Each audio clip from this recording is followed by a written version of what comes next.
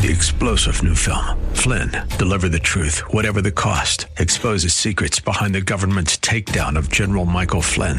Flynn knew what the intel world had been up to. He ordered the first audit of the use of contractors. This set off alarm bells. He told the truth. He was the most dangerous person for Donald Trump to hire. They had to get rid of Flynn. Flynn, deliver the truth, whatever the cost. Available now. Watch it today. Go to salemnow.com. salemnow.com.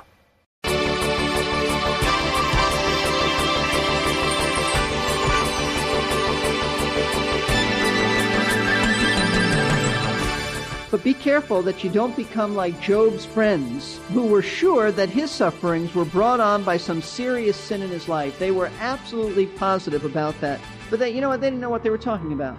They spoke dogmatically, but they were dogmatically wrong. They looked at Job and they said, obviously there's something that you're not telling us. Why would you suffer like this? You've sinned against the Almighty. It's been said that, for some of us, if we weren't always jumping to conclusions, we wouldn't get any exercise at all. I enjoy the old Perry Mason mysteries. Poor Hamilton Berger. He was wrong every single time as far as I know. He looked at a few facts, ignored a bunch of facts, and invariably came to the wrong conclusion. Sometimes I think he just charged people with murder so that Perry would discover who really did it. I wonder how he kept his job. Like Mr. Berger, Job's friends made their assumptions based on incomplete evidence as well. So did the people who attacked the Apostle Paul. Paul and Job were two of the godliest men who ever lived. But oh, how they suffered. Today on Verse by Verse, Pastor Steve Kreloff will be wrapping up our series of lessons from 2 Corinthians chapter 6 about hindrances to the gospel. Pastor Steve is the teaching pastor at Lakeside Community Chapel in Clearwater, Florida, a role he's been filling since 1981. As we can tell by the headlines today, being well-known and being popular are not the same thing. We can see from the life of Paul that that's nothing new. In this chapter of 2 Corinthians, Paul gave us a long list of hardships he endured for the sake of the gospel. One of them was misperceptions and the slander that came about as a result. But he endured those things so that no one could try to use his example as an excuse for rejecting Christ. Here's Pastor Steve to tell us why God kept putting Paul through those perils and then rescuing him.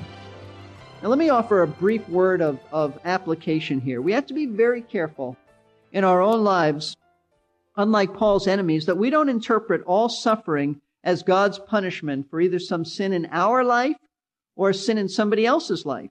We have to be careful. It may be that God is using some suffering in your life as a form of discipline. This does happen. We don't want to negate that. That does happen. There are times in our lives God does discipline us. I wouldn't call it punishment. A judge punishes us for our sin. A father corrects us for our own good. We will never as Christians be punished for our sin. Christ was punished in our place. But as a loving father, if we get out of line, he will bring discipline into our lives to bring us back. That's the point of Hebrews chapter 12, to tell us that if you are a legitimate son and daughter, if you really are a child of God's and you can't get away with sin, he'll discipline you for your own good. Now, how do you know if that's taking place? How would you know if there's sin in your life and God's discipline is applied because of it? It's very simple. Very simple. You'll know if it's discipline because God will bring conviction of your sin along with the discipline. You won't have to figure it out. You won't have to get introspective and go, well, what must be in my life? Let me think about it. That will lead to depression. That when you look within and you try to figure it out, and you'll come up with things that probably aren't even true. You'll heap guilt upon yourself that's not even there. Shouldn't be there. If God disciplines you for sin, it's his responsibility to tell you, and he will tell you as you read the word and you know what's wrong in your life, he'll bring conviction to your life. It's not a guessing game. Christians don't have to figure it out very far when they don't have to think about it much when God deals with sin in their lives. They know it. But be careful that you don't become like Job's friends, who were sure that his sufferings were brought on by some serious sin in his life. They were absolutely positive about that. But they didn't know what they were talking about. They spoke dogmatically, but they were dogmatically wrong. They looked at Job and they said, obviously there's something that you're not telling us.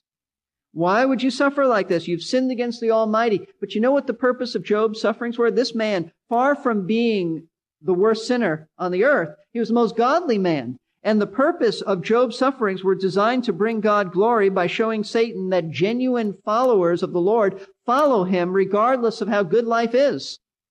That's the point. Remember, Satan said to God, God said, you see my servant Job and what a righteous man he is? And Satan in essence said, sure. He says he loves you because look at his life. Who wouldn't?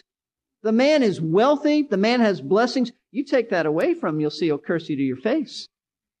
And that's what the book is about. And then when Job had some physical suffering happen to him in terms of material goods, Satan then said, well, sure, it's okay because he's got his health. If a man has his health, he's going to praise God. Take his health away and you'll see that he'll curse you to your face. And so that's what the book is about. God is showing all of us that there are not fair weather disciples. True disciples don't praise the Lord only in the sunshine. They praise him when the dark clouds hover over. You know, it's the same thing that Jesus dealt with in John chapter 9. Remember there was a man who had been born blind that the disciples and Jesus came upon? In John chapter 9, the disciples said this, and they didn't know what they were talking about either, but they were people out of their own culture. This was the Jewish way of thinking back then. They said, Lord, who sinned in this man's case? Was it his parents or was it the man himself? I mean, obviously, if a man is born blind, they said, it must be attributed to some sin. And Jesus said, it's not sin at all. It's not personal sin at all. That's not why. But he's blind so that I might heal him and this might give God glory. For the glory of God. And that was exactly the case with Paul's sufferings. God received the glory because though beaten, he wasn't put to death. Because why?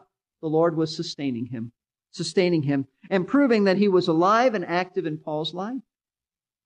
Paul knew this, and that's how he endured all of his sufferings and the erroneous opinions of others about his sufferings. And you know what, folks? This is how we endure people's false interpretations of suffering in our lives as well. You may have unsaved relatives and loved ones that will say when something really difficult happens in your life, well, they deserved it. They're preaching a false message, and you may have that. But you know what? You can endure because you know the truth. You know the truth that what the Bible says about sufferings, and you see God working in your life, sustaining you in the midst of your suffering. That's the truth. So we've looked at verse 9. As we go back to chapter 6. Now we move on to verse 10, which is the final verse of Paul's list of trials that he endured. And he continues in this verse of giving us more paradoxes of his ministry. But I want you to notice something. It's a little bit different than the previous ones. Previous ones were contrasts between human opinion and divine reality. On the one hand, you had something that was absolutely false. On the other hand, you had something that was absolutely true, because it was God's evaluation. False opinions about Paul, God's true evaluation of Paul. But that's not the case in verse 10. What you have here are contrasts in Paul's life that were both true. There's nothing false about it. They were both true. These were paradoxical opposites, but they were true. They were true. You'll see what I mean when we get into this. Verse 10. He says, as sorrowful, yet always rejoicing. That's sort of like an oxymoron phrase. How could you be sorrowful, yet always rejoice? Well, this is absolutely a true statement. Absolutely true. Those who serve Christ understand the paradox of ministry. In the paradox of ministry, there will be sorrows and disappointments in ministry. But there will also be abiding joy and rejoicing because of Christ's work in our hearts. To minister in the Lord's name means that you will experience both grief and sorrow and yet incredible joy. Now, some people might think that can't happen. You can't have both. Yes, you can. Yes, you can. It's sort of like a funeral of a Christian. There is great grief, and Paul speaks about this in 1 Thessalonians. We grieve not as those who have no hope. There is a grief. You are grieving for the loss of the family of this loved one. But there's great joy because absent with the body is present with the Lord. It exists together. It's a paradox. Grief and joy. Paul's speaking here about his experience as a minister of the gospel. He did experience great sorrow. Paul always carried with him extreme pain in his heart. For example, he said concerning Israel in Romans 9:2, I have great sorrow and unceasing grief in my heart. Paul said unceasing grief. There was not a moment that it didn't bother him that the Jewish people as a nation, his own kinsmen, had rejected Christ. Unceasing grief. In 2 Corinthians chapter 2, he spoke about how the Corinthians had brought him sorrow. He said in verse 1 of chapter 2, but I determined this for my own sake, that I would not come to you in sorrow again. Paul said, I don't want to come to you and have a visit like the last time. It was sorrowful. In verse 4, he said, for out of much affliction and anguish of heart, I wrote to you with many tears, not so that you would be made sorrowful, but that you might know the love which I have especially for you. Paul said, when I penned my letter called the first letter, he said, I penned it with tears. Caused me great sorrow. And I told you when we studied this, it may very well have been that the original manuscript was tear-stained. The tears dripped from Paul's eyes. Paul knew what it was like to have sorrow from the Corinthians. But not only that, I think the best illustration of this is found in this book, chapter 11 of 2 Corinthians, verse 28 and 29. This gives you a very clear picture of what Paul carried with him. He writes in verse 28, apart from such external things, and he means pressures that he had, there is the daily pressure on me of concern for all the churches Paul was weighed down with. He said in verse 29, who is weak without my being weak? Who is led into sin without my intense concern? When Paul heard about a bad situation in a church, somebody in sin, a discipline situation, Paul said, I heard over that. I'm pained over that. Imagine that. Paul embraced all of the churches and was pained over their sin.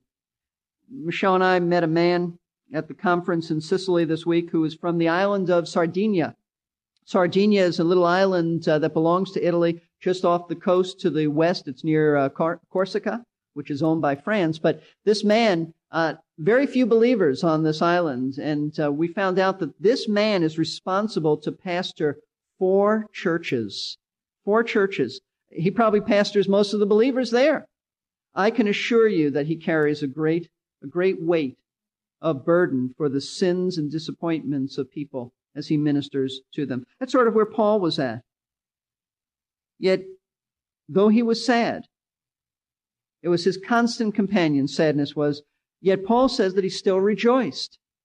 And it's a paradox. He didn't let his sorrows and disappointments with people extinguish or rob him of the joy of walking in fellowship with Christ. That's why he wrote to the Philippians. He said in Philippians 4:4, rejoice in the Lord always. And again, in case you didn't get it the first time, I say rejoice. Paul never, and we must never let the sin of others and disappointments in the ministry rob us of joy. You carry with you as a minister of the gospel both joy and sorrow. And it was said of Jesus that he was a man of sorrows and acquainted with grief. There's a second paradox that Paul writes of in verse 10, something that was completely true in his own life. He says in verse 10, this is a great statement, as poor, yet making many rich. That's absolutely true. Both parts are true. When it came to material goods, I want you to know Paul was a poor man. A poor man. In fact, the Greek word he uses here for poor doesn't mean just poor. It means to be destitute, to be poverty-stricken. There's poor, and then there was Paul. Paul was so poor that he told the Thessalonians, he told them that night and day, he said he worked so as not to be a burden to them. You know why a man works night and day? Because he has no bank account. He has nothing else to fall back on. He works so many hours just to sustain himself and his co-workers. Paul didn't have a retirement fund. Paul didn't have a Social Security that was going to come in. No bank accounts. He worked night and day just to sustain himself and his fellow laborers. However, though Paul was materially poor, yet the paradox of his life was that he made many spiritually rich. That's the great truth here. The gospel he proclaimed was a priceless treasure of infinite value. He told the Ephesians in chapter 3, he said that he preached the unsearchable riches of Jesus Christ. Like Jesus, who left his throne in glory to become poor so that we, through his poverty, might be made rich, Paul became a poor, itinerant preacher so that others might have the spiritual riches of God's word. I tell you, my estimation of Paul has just grown. It was pretty high to begin with, but it has just grown as a result of this study. See, unlike so many false teachers today, Paul didn't preach to get wealthy from anybody, didn't have ulterior motives, didn't even take money, didn't even ask for money, didn't talk about honorariums and stuff like that. He just preached to make others spiritually wealthy, and he went on being poor himself. Oh, there were times where he had some abundance, but that wasn't the norm. He mentions that in Philippians, that there were times where he knew prosperity, but the only times he would know that is when people shared with him, and that was few and far between.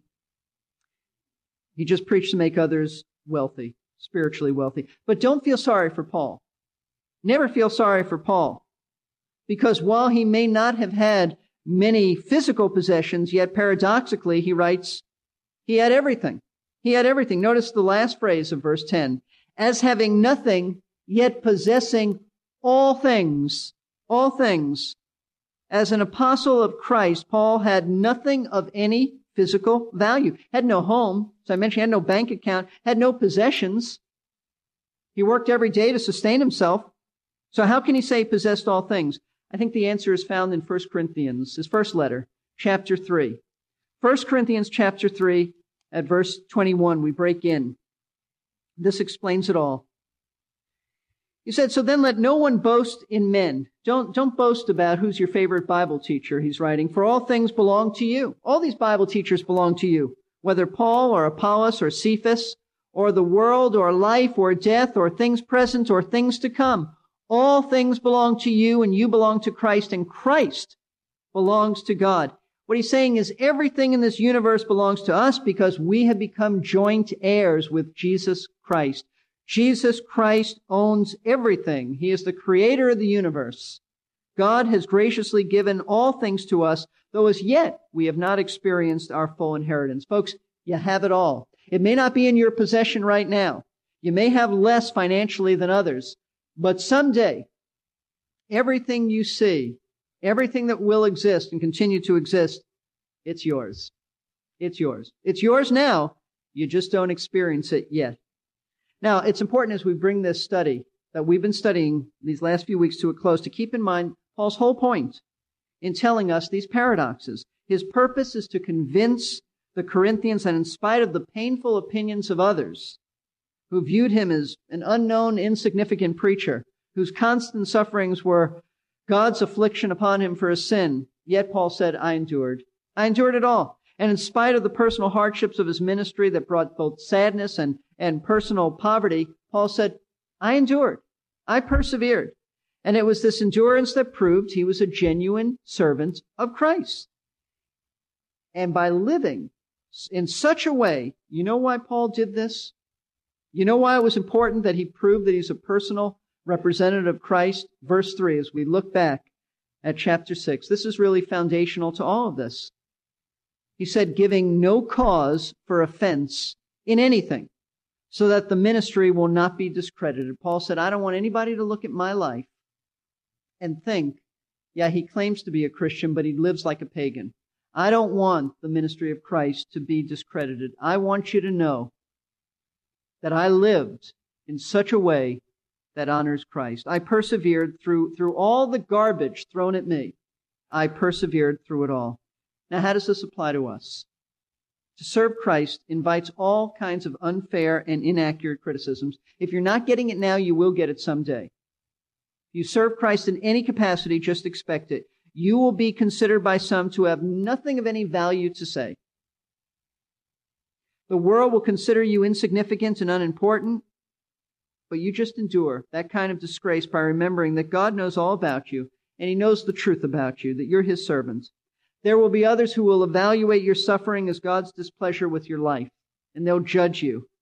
But you endure by knowing that God is glorified in sustaining you. Your service for Christ will bring both sorrow over the sins of people, and yet you endure by rejoicing in Jesus Christ. Your service may lead to a life of being poor. You may not have what others have, but that's really all right. You just endure by knowing that you're making others rich by your ministry, and you really possess everything in Christ. Listen, live like this, and no one will use your life as an excuse for not coming to Christ, because in you they will see what it means to be a genuine servant of Christ. Let's bow for prayer. If you know Christ, then you have felt the pain of being misjudged and poorly thought of. You know what that's like. And you may be going through that now. From God's word, I say to you, endure, persevere. Get your eyes off of people. Get your eyes off of circumstances. Just endure by how? Knowing the truth. This series should have encouraged you. Sometimes in our sufferings, we think we're alone. We think nobody else has gone through anything like this. Paul did, and a lot worse than you and I. Others have, but endure. Fixing your eyes on Jesus, the author and finisher of our faith. And some of you who don't know Christ, know Christians who live exemplary lives. You have no excuse. You have no excuse for not coming to Christ. You know Christians who have had their lives changed and transformed by Christ, and you know their faith is real. You know the reality of Christianity. You've seen them through all kinds of trials. You know that they're not faking it. I urge you, come to Christ. Come to the Christ that has changed them. I'm going to give us a few moments to meditate on this, to apply these truths to our lives, and then we'll close in prayer. Father, how we read these words, and it's sad to think that the great Apostle Paul was so despised and so poorly thought of in his own time. And yet it ought to show us, Lord, how the world doesn't know what they're talking about. The world doesn't know what they're saying. To take this man, the most brilliant theologian, and say he was a religious, insignificant nobody is ludicrous. Lord, we rejoice because we know you. More importantly, you know us. We're your sheep. I pray that you'll take these marvelous truths, apply it to our lives. Lord, may we not try to get the world's applause. The Pharisees tried that.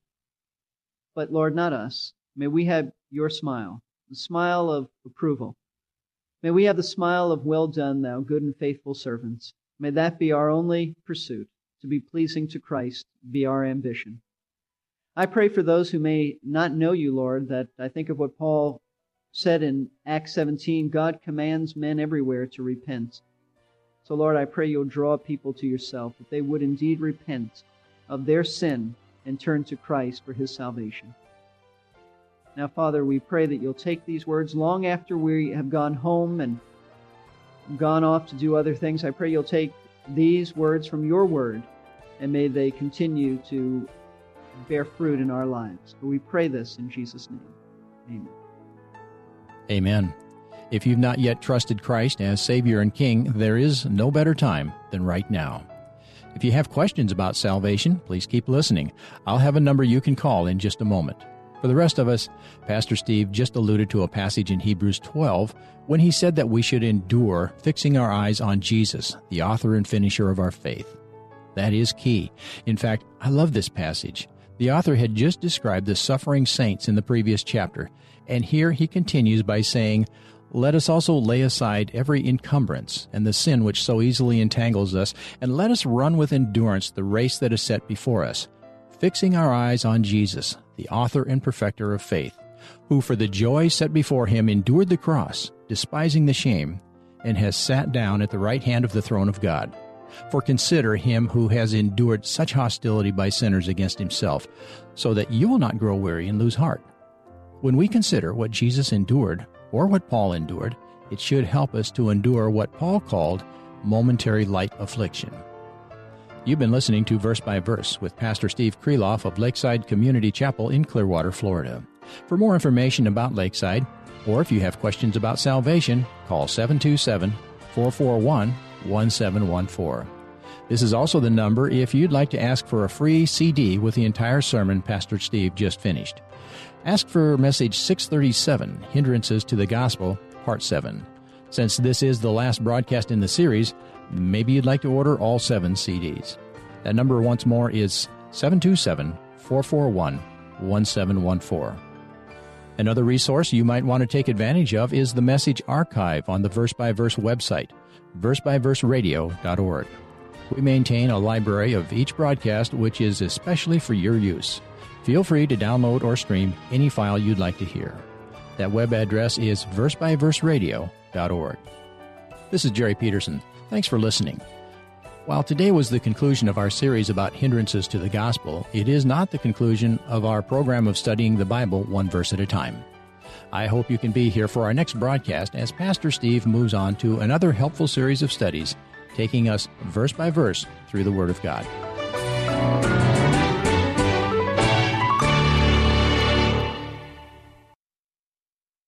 We're here to give you strength between...